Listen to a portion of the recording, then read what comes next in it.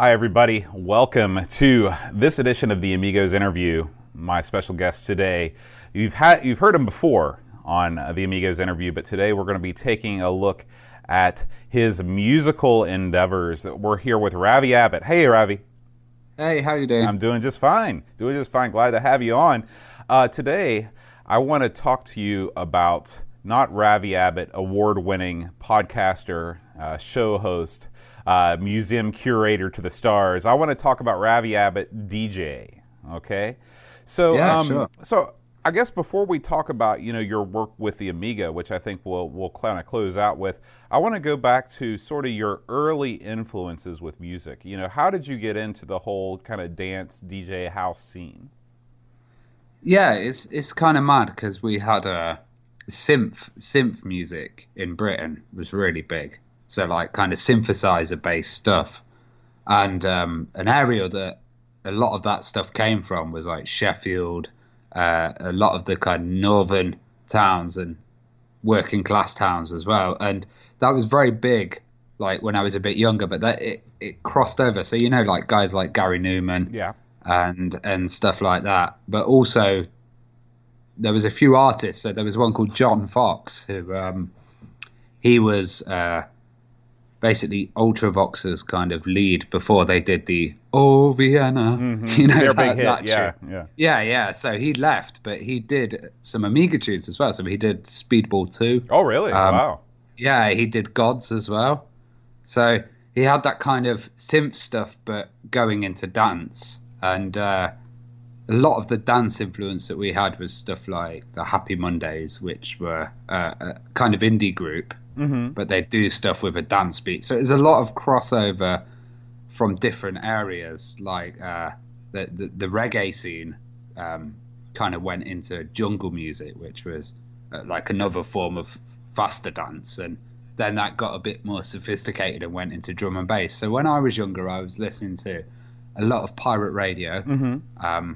It was a new sound that had just come out in the UK, which was from the kind of reminiscence of the rave scene. So we had this thing called the Peace Convoy that happened, which is crazy. You probably didn't have this in any other country, but in the 80s, a lot of people just got disassociated. They had no work. They had nothing to do, really, a lot of the young people.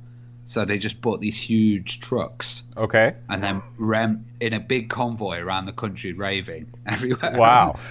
and that was like the summer of 85, 86. And I was just being born then. But what we got was they had these huge raves. Then they introduced these laws to stop these raves. And they had to have some the law was ridiculous. It was like you can't gather more than 12 people in a field and listen to a repetitive beat of more than this BPM. It was very specific.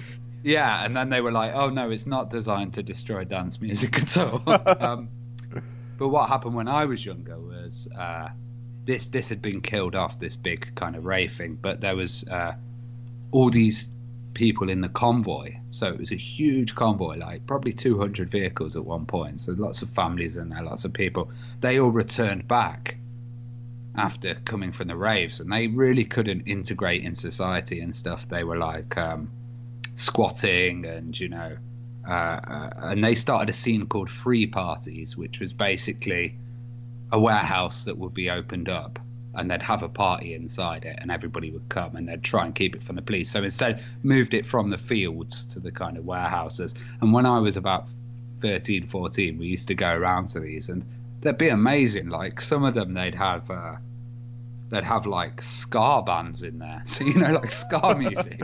So it really wasn't limited to EDM. It was just like anybody that wants to be part of the scene. Yeah. So one night you'd have a reggae night. Another one you'd have ska with saxophones, a full band with all the horns and drum kit, like projection screens. It was mad, and these would go on for years. So like we had one called Pelham Avenue, and every different time, like they'd be left alone as well because it would be on an industrial estate. The police wouldn't really care unless it was like New Year's or something where they had to seem like they were kind of, right, coming in. And this UK garage scene came out, which was the kind of last reminiscence of the rave stuff in the UK. and it was basically the US House records. They used to play them on a Sunday in a club after Ministry of Sound, and it would be like this kind of, it's hard to describe. It's a kind of jaggy, bouncy, skippy kind of drum beats, because they get the US House, speed it up, and it was that British kind of skippiness, bounciness that everybody was into. It was definitely more of an up-tempo thing, right? Yeah, but it was also like, we used to call it two-step because it was a different kind of step, and then 4x4 as well, which was another kind of a style. And I really got into that, and then I'd DJ on the pirate radio with my mates. So we'd get on there, and it was just when text messaging came out. So, you'd get a text from another, give them the shout on the air, and it was really exciting. Oh, yeah. So you'd have a track that blew up, and all the phones would go like when the bass line dropped. Tell me about your rig on the pirate radio. What did you have set up equipment-wise? Well, I was really into the technology, but what we'd have was, there was a standard turntable, which was the Technics 1210, and everybody would use that. That was like the industry standard of turntable, right? And they still kind of retain their value as well, which is great. But the pirate radios were pretty complex in the UK, so they had a thing called it was all built off kind of stolen technology. So they should be, it's pirate, right? Yeah. So they stole from the top of temporary traffic lights. When you have a builder's roadside sign, they'd take the radar horn off the top of there, and you could change it so it went to 10 gigahertz. So you could basically have like a remote, just visual link to the actual transmitter from your studio. Okay. Using a microwave signal, which was basically using this kind of dodgy horn that they'd retuned. Yeah. And then they'd have like VHS players, and audio would go into the VHS player, and it would do some kind of equalization. Just, a cheap video player would kind of equalize the signal a little bit, and then you'd have the output coming out. So they'd be adapting loads of mad pieces of technology to kind of use on these pirates. And then stuff like, it got crazy later on, so I got really into the technology. I witnessed some of this as well, but there was a traffic report that you would get on your radio. So you'd be driving through an area, and it switches suddenly to, this is the traffic update, and then it'll switch back to your normal station. Well, the idea was hijacking those. So people would drive into a certain area of London or in Nottingham, and suddenly their station would switch to the pirate, even though they didn't touch anything. Oh, wow. Yeah, so it got really advanced later on. I'm sure the traditional stations were thrilled about that, right? Yeah. So, but then that's what I'd like to see is, in one of these computer history museums or these technology museums, I'd love to see just a room dedicated to private radio that has that whole setup that you just described with like the VHS player and stuff like that. That's super cool. And it's kind of like they had the 60s pirates that were out at the sea, and then like the 80s pirates went into the tower blocks, and the 90s ones kind of went into that, and they're still very prominent. So if you go into London, you'll still pick up a lot of pirate radios. Really? There's a lot of people listening to FM in the UK still, because we did our digital radio system too early, and we got a low standard. Oh, okay. So we adopted really early, thinking we were cool, and then like we have low bit rate and no one listens to it. So there's no really, is there a Sirius XM sort of service in England? What do you mean? Okay, XM? So in America we have satellite radio.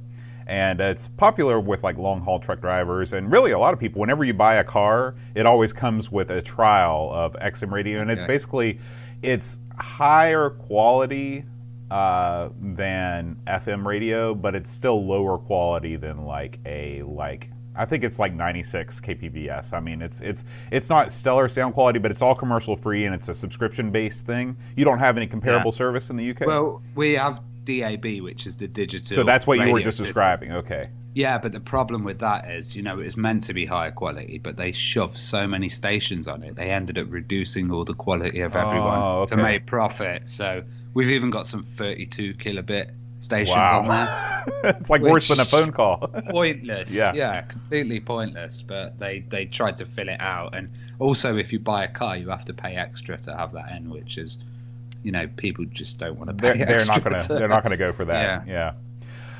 So anyway, you were involved in the pirate radio scene, and then did you use that as a jumping off point when you started, playing your first shows? Well, I was kind of like we produced, like, at the time there was a trend to do remixes of kind of really cheesy stuff. So we had a medical show called Casualty, and they'd remix the sirens coming in and the theme song of that. Okay. So we did like a Ghostbusters remix. Really? And and we went to the shop because every pirate radio would kind of have a record shop as well. Mm-hmm. So they'd play the cooler records and then they'd go, come to the shop and buy this, and it would kind of like help fund it as well. And we went there and we're like, can you play my CD? And then he played it on air, and that was probably like the high point of my career. But then later on, I just got DJ decks for myself, and I'd do a few things on that. But the garage scene also really died off as well, which wasn't good because it got very violent, basically. So explain. Yeah. Can you remind me, like, what were the hallmarks of the garage scene? So the garage scene originally started really sexy. So the idea of it was people would turn up in like really expensive Avirex jackets, or like really nice kind of Valentino stuff, or really high-end clothes. They'd also drink Dom Perignon. That was the famous drink of it, and that was the idea. They'd originally do that. The gigs would be on a Sunday, so it would be after clubbing. You'd go to a garage club, dress sexy, lots of sexy girls, and drink champagne, and it was very soulful, funky. Then later on, we got like the kind of gangster rap guys that came in, and it's very different. UK, you hear the MCs rhyming and stuff. It's very different because the culture of rapping comes from the Jamaican side of stuff. So, like the MCs and the toasters in Jamaica that would do this big diss against each other, or it'd be really aggressive lyrics, but it wasn't like the Eminem kind of freestyle stuff. It was more structured, right? I mean, in terms of like the rhyming, it was more of a rhythm, like a repeated rhythm sort of thing. But also it is more cheesy. Okay. I was trying to be diplomatic about it, Yeah, well, we'd have a lot like fairgrounds. So you'd go to fairgrounds and they'd be playing a lot of the rave music, and the guy in the fairground would sound like the guy on the radio. He'd be like, keep your hands inside the car at all times, and collect your tokens at the booth. And he'd also be playing the same with the same backing track. yeah. So it's all kind of mixed in with that. But then we had a bit of Asian influence as well. So it's always about these different communities coming together, because that was the best thing about garage. It was like black and white united straight away. And we had the Asian thing, but the Asians, they called themselves Apache, like Apache Indian. Okay. So it was a play on the kind of word Indian. And we had a guy, UK Apache, and they'd always have a gravelly voice. And when we were little kids, we'd have, cassette tapes that would be sharing of these crazy MCs and people like that. Yeah. So was the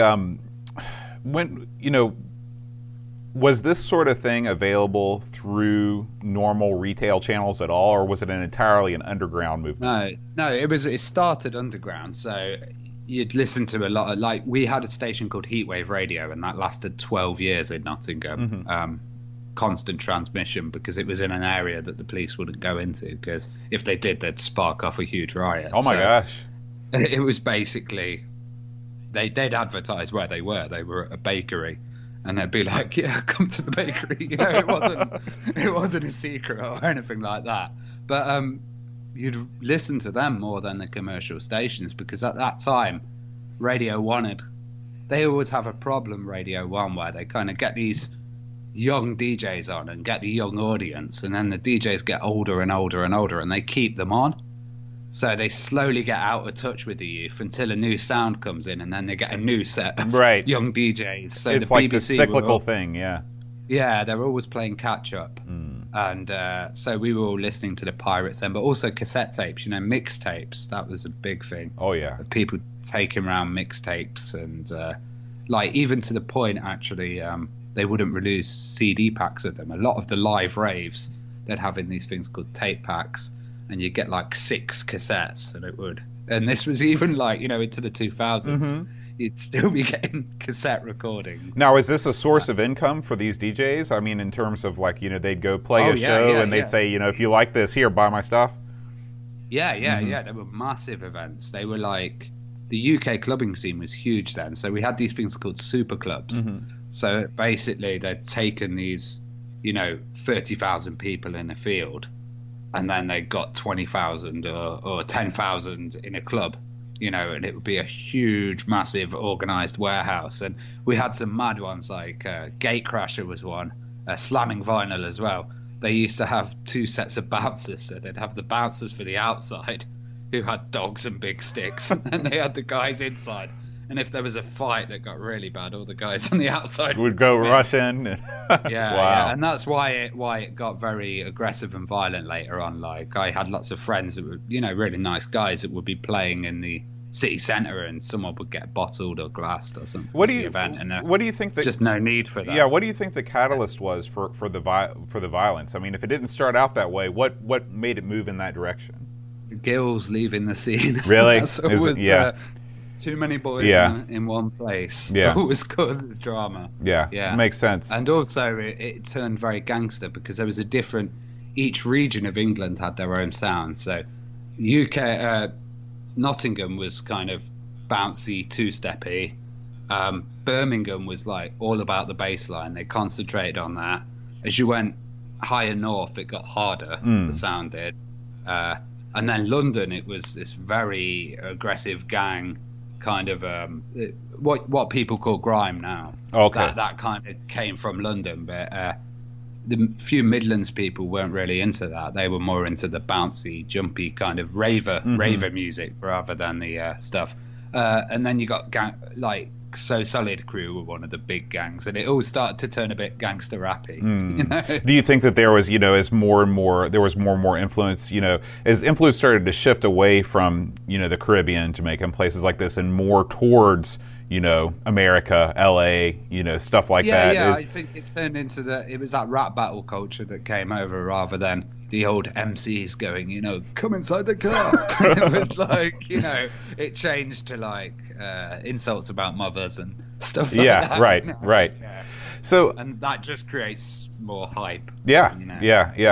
How much? But then Dizzy Rascal came out of that, so How much was drug culture a factor in those early days? Oh, massively, 100%. There wouldn't have been the cultural shift or the change at all. Not in the period that I was in, ecstasy was quite popular still, but from my brother's period, that was essential. Like the main, this will surprise you, John. The main people that started the first big raves in London when ecstasy came out were Millwall, Chelsea, and these football firms that in the 70s were beating the hell out of each other. They all said, let's have a party in a warehouse, and they were all hugging each other. It was a total cultural shift. There's stories about guys like they never experienced that kind of the early clubs. You go in there and there'd be all different walks of life, like builders, accountants, everybody just letting off steam, and people would just quit their jobs. That's why that peace convoy happened. This one, I remember Sean Ryder saying, builders were writing poetry and handing it to him. And he was like, what's going on? And that's how that peace convoy started, because these people kind of took a lot of drugs and then felt they wouldn't fit in society anymore. It's almost a replay of sort of what happened here in the 60s in the United States. Yeah. People dropping out. We called it the Summer of Love. That was the actual name of it. Yeah, 85 was the Summer of Love. So wow. That was massive change in culture. But also, as that went on with the super clubs, it was into the 90s with trance and stuff. That was an amazing thing as well, because I think it was Lazy Jones, which was a game for Commodore 64. That was Craft Can 4000, which turned into a tune called Zombie Nation, which was absolutely huge. But it was still the C64 song. So you'd walk down the road and there'd be gangs of 6 lads, big lads, singing a C64 tune. It was so surreal. Very surreal. Did most people that were into this sort of music, I mean, were you out going to record stores buying like the 9-inch extended mix, or were you just listening to cassettes? We were buying all the vinyl, so we'd buy white labels as well. So a lot of the times the white labels would be kind of promotion pressing. So you'd maybe have a phone number on there, nothing else. And a lot of the time that was to avoid copyright, but also, these people weren't signed on labels yet. And sometimes people would master it on cassette. So, they'd done the whole thing. They'd master it on cassette. Then they'd transfer that to a DAT tape to try and make it look a bit more professional when they went to the record company. That's so funny. It's so funny.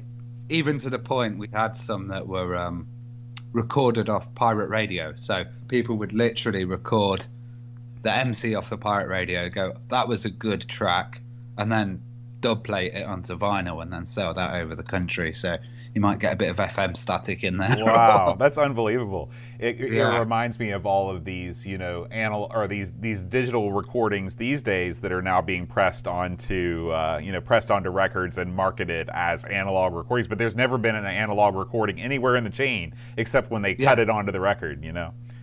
That's it. Yeah, totally. And it was like it had that homemade feel, kind of made in people's bedrooms, and it was a very British sound as well, which was good. Yeah. So, I mean, obviously, these white label records, you're not going to go to the, the Virgin Megastore or the Tower or something to buy these. Are these like, where are you going to buy these sorts of records? You'd have all these like independent specialist dance music record shops. Okay. So they're not around so much now. You have there are lots of record shops in the UK, but they're selling like reprints of expensive stuff, and there's a few dance ones, but they were mainly just dance. And I remember I used to save up all my money. I'd have a bit for a few Amiga magazines, then I'd go in and I'd buy, like, I'd put a stack like that of vinyl, go, what are the latest things, and then just sit there listening through them in the shop, and then buy about 3 or 4, because they were £7 each. Oh, okay. So I mean, 7 or 13. That's not. But then if you were Dan Wood, you got them for free. So. He was already connected, even at that early stage. Yeah, if you were a big name, you got sent stuff through the post. So I mean, how was £7? That seems really expensive for what amounts to a single. Because a full record was not going to cost you too much more than that, was it? Yeah, well, literally, most of my 90% of my money would go into it. I mean, that's a large amount. £30 a week or something, and I was like 18, 19. Yeah, so working, and then all your money goes to vinyl. Yeah, but I've still got them all. Do you? That was my next question: is if you held on to them all. What's the what's the secondary market look like for those these days? I mean, is there amazing? Is it really? Well, because I've got this like really bad Slim Shady remix, and that's about 50 quid. Oh my gosh. Yeah, because they're all like breaking copyright. They're all like limited numbers of produced vinyl as well. Did they actually number them as they put them out too, like 1 of 50 or something like that? Yeah, or you'd have little scratchings in the actual. Yeah, in the record. It's like bootleg records. Yeah. But then a thing called Serato came out later on, which kind of killed that off, and CDJs as well. So, like, CDJs were basically being able to DJ with CDs and put MP3s on there. But then Serato is crazy. It's like a vinyl disc that has a digital time code on it, and then you can get your laptop and actually somehow, don't know how, transpose the digital signal onto if you've got like an 8-second loop at 2 minutes and 30 seconds in, you just key that in, and then it'll cue it up immediately. Or even the whole tune, you just select the MP3, drop it, and then that vinyl will act like the whole record. Yeah, and you can rewind and scratch it. Yeah, and that changed everything. When that happened, everybody dropped carrying around cases of records, but there's still a lot of people that like to, because I used to be a sound engineer, and this one guy, he came to a gig and he's like, I've got my whole collection of music on one USB. And then he had a few drinks and he's like, I've lost the USB. And I'm like, what are you going to do, mate? You know, a big bag of vinyl. You're not going to misplace that. So, you know, in terms of, you know, as you've sort of grown up in the scene and you've seen the rise and fall of all these formats, was there a time period where, you know, the sound quality was just awful because everybody was using 96K MP3s, you know, and doing their mixes from those instead of the original recordings and stuff? Yeah, to a degree there was. Like, people kind of forget how good Minidisc was. Oh, yeah. And Minidisc for live recording was, like, amazing. So there'd be a lot of Minidisc going around, a lot of live bands, and people would master to that as well. But then there was this kind of crossover point. They had a thing called NetMD, which was with Sony, and that was kind of like you put your MP3s onto Minidisc and like compress them down. And it's when the compression came in, that was when it sounded rubbish. Because, you know, vinyl, a lot of vinyl now, all those old MP3s can't be used. You have to have them at 320 kilobits, because if you're playing on like a huge Valve Jamaican sound system or something, it's not going to work playing a low quality MP3. It's just going to come out as a big, you know. But if you have the vinyl, you're actually getting the needle going on it, and it's that much higher quality. And now you can buy packs of every single one of those white labels that's been ripped into 320 kilobit MP3. So I've got one at the moment, and it's like 17 gig. Wow. of tunes. But I guess they have to be that big because those, I mean, you're talking about massive files, you know. Yeah. And then a lot of those stuff that we would download from Napster is just completely useless because it was so low in quality, you know. Yeah. So tell me about the first show you were ever a DJ for. Oh God, I don't know if I can remember. I used to do a lot of parties. Like, what's the first one you can remember? Parties. I remember just this one mad party where we basically, my mate had built a pirate radio transmitter, and he'd built half of it with a drain pipe. That was like the aerial was a drain pipe with wire stretched down it, and he bought it in a shopping trolley. So this is just, we were pushing around a really posh area, just this huge transmitter in a shopping trolley, not caring. And then it was at a friend's garage, and we put it on the roof of his, and we were all DJing and rapping downstairs. It was quite good fun, yeah. And then my big gig, I don't know, I think since I started doing the Amiga stuff, that's when I've really kind of kicked off with my DJing, because before it was quite hard with vinyl because you get a little bit of flutter. They call it wow and flutter, and you get stuff like it's slowing down, it's speeding up. It's not constant, yeah. It's not constant, yeah. With the Amiga stuff, it's digital, so it's like completely constant. And I found it much easier. And also, I've always wanted to kind of play with mods and edit them. So I did a gig supporting DJ Yoda at Nottingham Contemporary, and that was 200 people, and it was on a huge sound system. And that's really scary. I'm I prefer to play online now, because in real life it's kind of scary. I don't like to look at the audience. You just pretend I'm in my bedroom.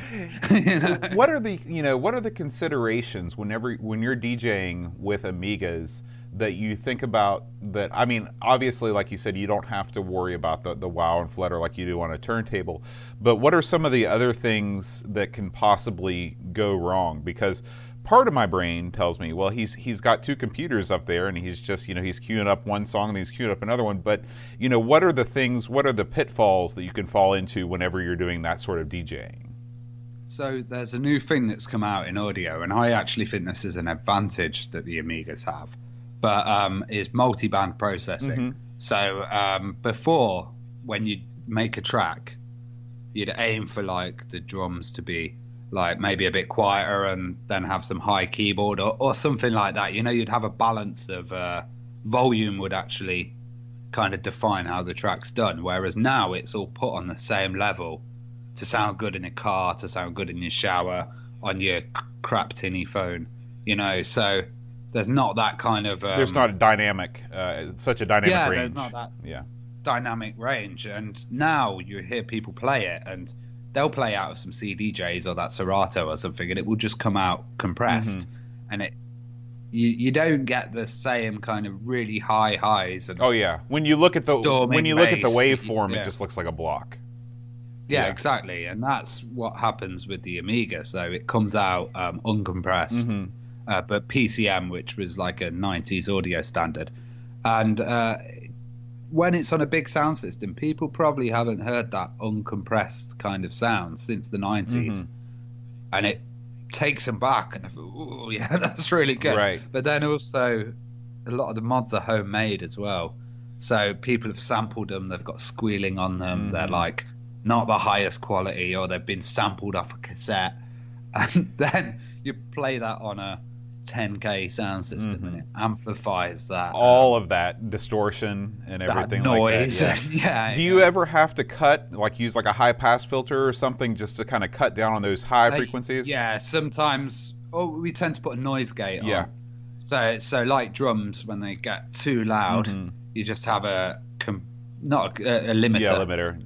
Basically limits it. Yeah, but no compression, but just a limiter on the top probably, because Amiga mods, they're all at a different volume, and I'm also adjusting on the fly on the mixer, Right. to try to kind of get an idea of what it's like. It's hard in a space when it's so big, though. It's interesting. I mean, was there ever an attempt, in the scene back in the day to sort of standardize sort of the levels, it's sort of a white paper that says, listen, if you're going to make a mod, you need to make sure that it fits in between here and here. It can't peak over minus 3 dB or something like that.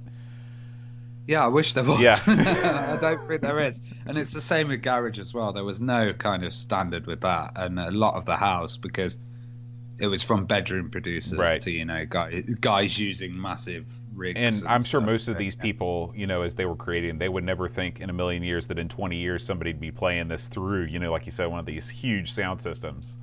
Yeah. Even back then, they probably thought they were just playing about. But there were quite a few rave bands that did do Amiga tunes just with Amigas, but then they also mastered on top of that. So we had Calvin Harris, who's a really big guy. Recently, he did his album using Amiga as well, which was crazy. But obviously, he'd done Amiga to set up the drums and the basics, and then he'd got some Pro Tools in and some I mean, other that's kind what of stuff, another thing I was wondering about is if this is going to elicit a different response from everybody. But at what point for you does it no longer become Amiga? Because you can take a mod and you can stick it into Pro Tools and you can do whatever you want with it. So yeah. what I don't know. I just like the sound of it, But I'd happily use XM.XM. I thought that was a cool format. When Fast Tracker came out and the PC stuff, but I'd need 2 486s. I'd have to DJ with that. But I'd happily do Atari stuff as well. I'm looking at STJ because that uses the other chip and it sounds quite nice. And Spectrums as well have this really jaggy. That AY chip, yeah. What do you think? Have you looked into the the C64, probably the most famous sound chip in history? Have you looked into SID tunes and things like that? Yeah. I've got a C64 back here that I'm trying to get running with SID player at the moment. But I think with retro stuff, it tends to be like people are now using the options of stuff that's already been set up. So like you notice there's a lot of Game Boy DJs out there. It's because there's been this software that's been developed for a long time called LSDJ. So you can buy it, you can get tunes, there's tutorials on it and all stuff. But like STJ, there's not that many users of, but then that has other functions the Amiga stuff doesn't. So really? It's going into MIDI. Yeah, so you can like synchronize your MIDI tunes with the Atari and then do some kind of synced or automated mixing as well. Oh wow! I think. So you just there's nothing, even if you have sort of a MIDI interface with the Amiga, it's still really difficult to do that. Yeah, unless there was some software developed. So it's the interest in making music on the system. Like the Vectrex, they couldn't do that for a long time until I think Citrix was actually like, oh look, I've made it make music. And now suddenly there's demos with music I coming want out to and talk to stuff. you. I'm glad you brought that up because I want to talk to you about your one thing that Aaron and I always comment on whenever we watch your videos is that you've got that Vectrix poster, in your room right behind you. Yeah. And tell me about that. How did you get involved with the Vectrix? Because I didn't think that had any kind of UK penetration at all. Well, I didn't see many back in the days, actually, because it's Milton Bradley, wasn't it? Yeah. I didn't see many back in the days until I started going to retro shows. And I was like, oh my God, what is this machine? And it was really awesome. Like, problem is, I want to get one, but like, I've seen shelves of 30 fried ones. People go through them like those. But I think it's that CRT kind of obsession. I just love the idea of Aaron has one, and he's afraid to use it a lot of the time just because he doesn't want to kill it. But it's an amazing. There's something about a vector monitor when you're seeing those beams on the screen and they just come alive, that phosphor glow.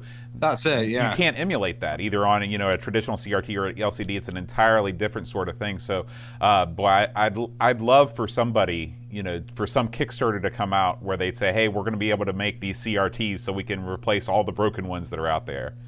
It'd be cool if you could do it with the light pen as well. Oh yeah, make music with that. That would be super fun. So, as we come to an end, I want to ask you about your upcoming plans. As a DJ, are there some upcoming shows that you'd like to plug? Yeah, well, I've been doing a couple of shows this year, and I did a big one in Sheffield last year. But it's weird because I kind of like doing the stuff online, and I like performing live. But as you know, with music, you've got to dedicate yourself to it, haven't you? Yeah, absolutely. And I've got so many other things going on. So one thing I've done is I've realised I've done 30 mixes now of different styles. So I think that's a lot of quality. A lot of quantity. And now I want to kind of do quality. So what I'm going to do is I'm looking at making a mix album. I'm maybe thinking of now that's what I call Amiga, but I don't. I think that might have been done before, but I'll think of a cool name. But what I'm going to do is I'm going to focus in on doing a mix and do it about 10, 20 times until I get it really perfectly, and then cut that into order and have like a nice hour or two mix. Oh yeah, that's really done to perfection. That's what I'd like to do. But then it's hard to distribute stuff because of copyright and stuff. So I'd give that out to everybody for free. But you can then take that on the road with you though, and that can be your main mix that you play at shows. Yeah, and another thing I want to do is because like with the Retro Hour, we're doing like 7 events a year at the moment, so that's one every 2 months. It's insane. It's insane. Yeah. And what I wanted to do was I wanted to alternate it. So I wanted to do this year an event, then a music festival, then an event, and a music. But I thought I'd kill myself. So maybe next year I'm going to try and apply for some, because that is one of the biggest things we have in the UK at the moment. The kind of clubbing scene's died a lot, but music festivals are huge. There's about 80 or 90 in the country, and they're all going on at different times. So, like, even if I apply, I think maybe I've got enough quirkiness for organisers to be like, oh, that's something different. Oh yeah, and maybe I'll get a tent at some strange event. No way. Like your main that could be fun. Your main stage Glastonbury first year. They're just going to put you right on there. I'll be in like the comedy field or the kids field or something first. The comedy field. Is there anything worse than the comedy field? Come on. So you've had a chance to interview some of the biggest names in retro gaming history through the Retro Hour. If you had your own interview show where you interviewed musicians, who would be your ultimate choice for a musician to interview? Oh God, yeah, maybe Brian Eno. I think he's amazing. Any of the Beatles, Madness, the kind of British piano band Suggs, those guys. Not that many modern people actually. Probably a lot of older dudes. But that was one thing that me and Dan really wanted to do. We wanted to do our own kind of UK garage show where we'd interview some of the old MCs and DJs and stuff like that, but we haven't got the time. Really. Yeah. What about somebody? Of course, who wouldn't want to interview Paul McCartney or Brian Eno? But what about somebody actually in the garage scene? Is there somebody that's as respected as McCartney within that scene that you'd like to talk to? Well, yeah, there's a guy called MC Creed. Oh, MC Creed. Okay. He was the first MC. He was the first kind of garage MC that I saw him on Top of the Pops, and I'll try and do an impression of him now. His voice is kind of very low, and he basically drank lots of whiskey and smoked cigars, and then his voice has gone to a very low octave, sort of like the British Tom Waits. Yeah, and it sounds awesome over a track, so I'd love to talk to him. Yeah. Cool. Well, Ravi, thank you so much for taking some time out of your day to talk about music and stuff. I've wanted to do this for a long time, and after talking to you at Amiga Ireland, I knew we had to do it sooner rather than later. Yeah, for sure. I think there's a lot of kind of crossover with this stuff with analog and audio, digital stuff. Great. And thanks for talking. No problem. I'll see you later. Bye-bye. Bye.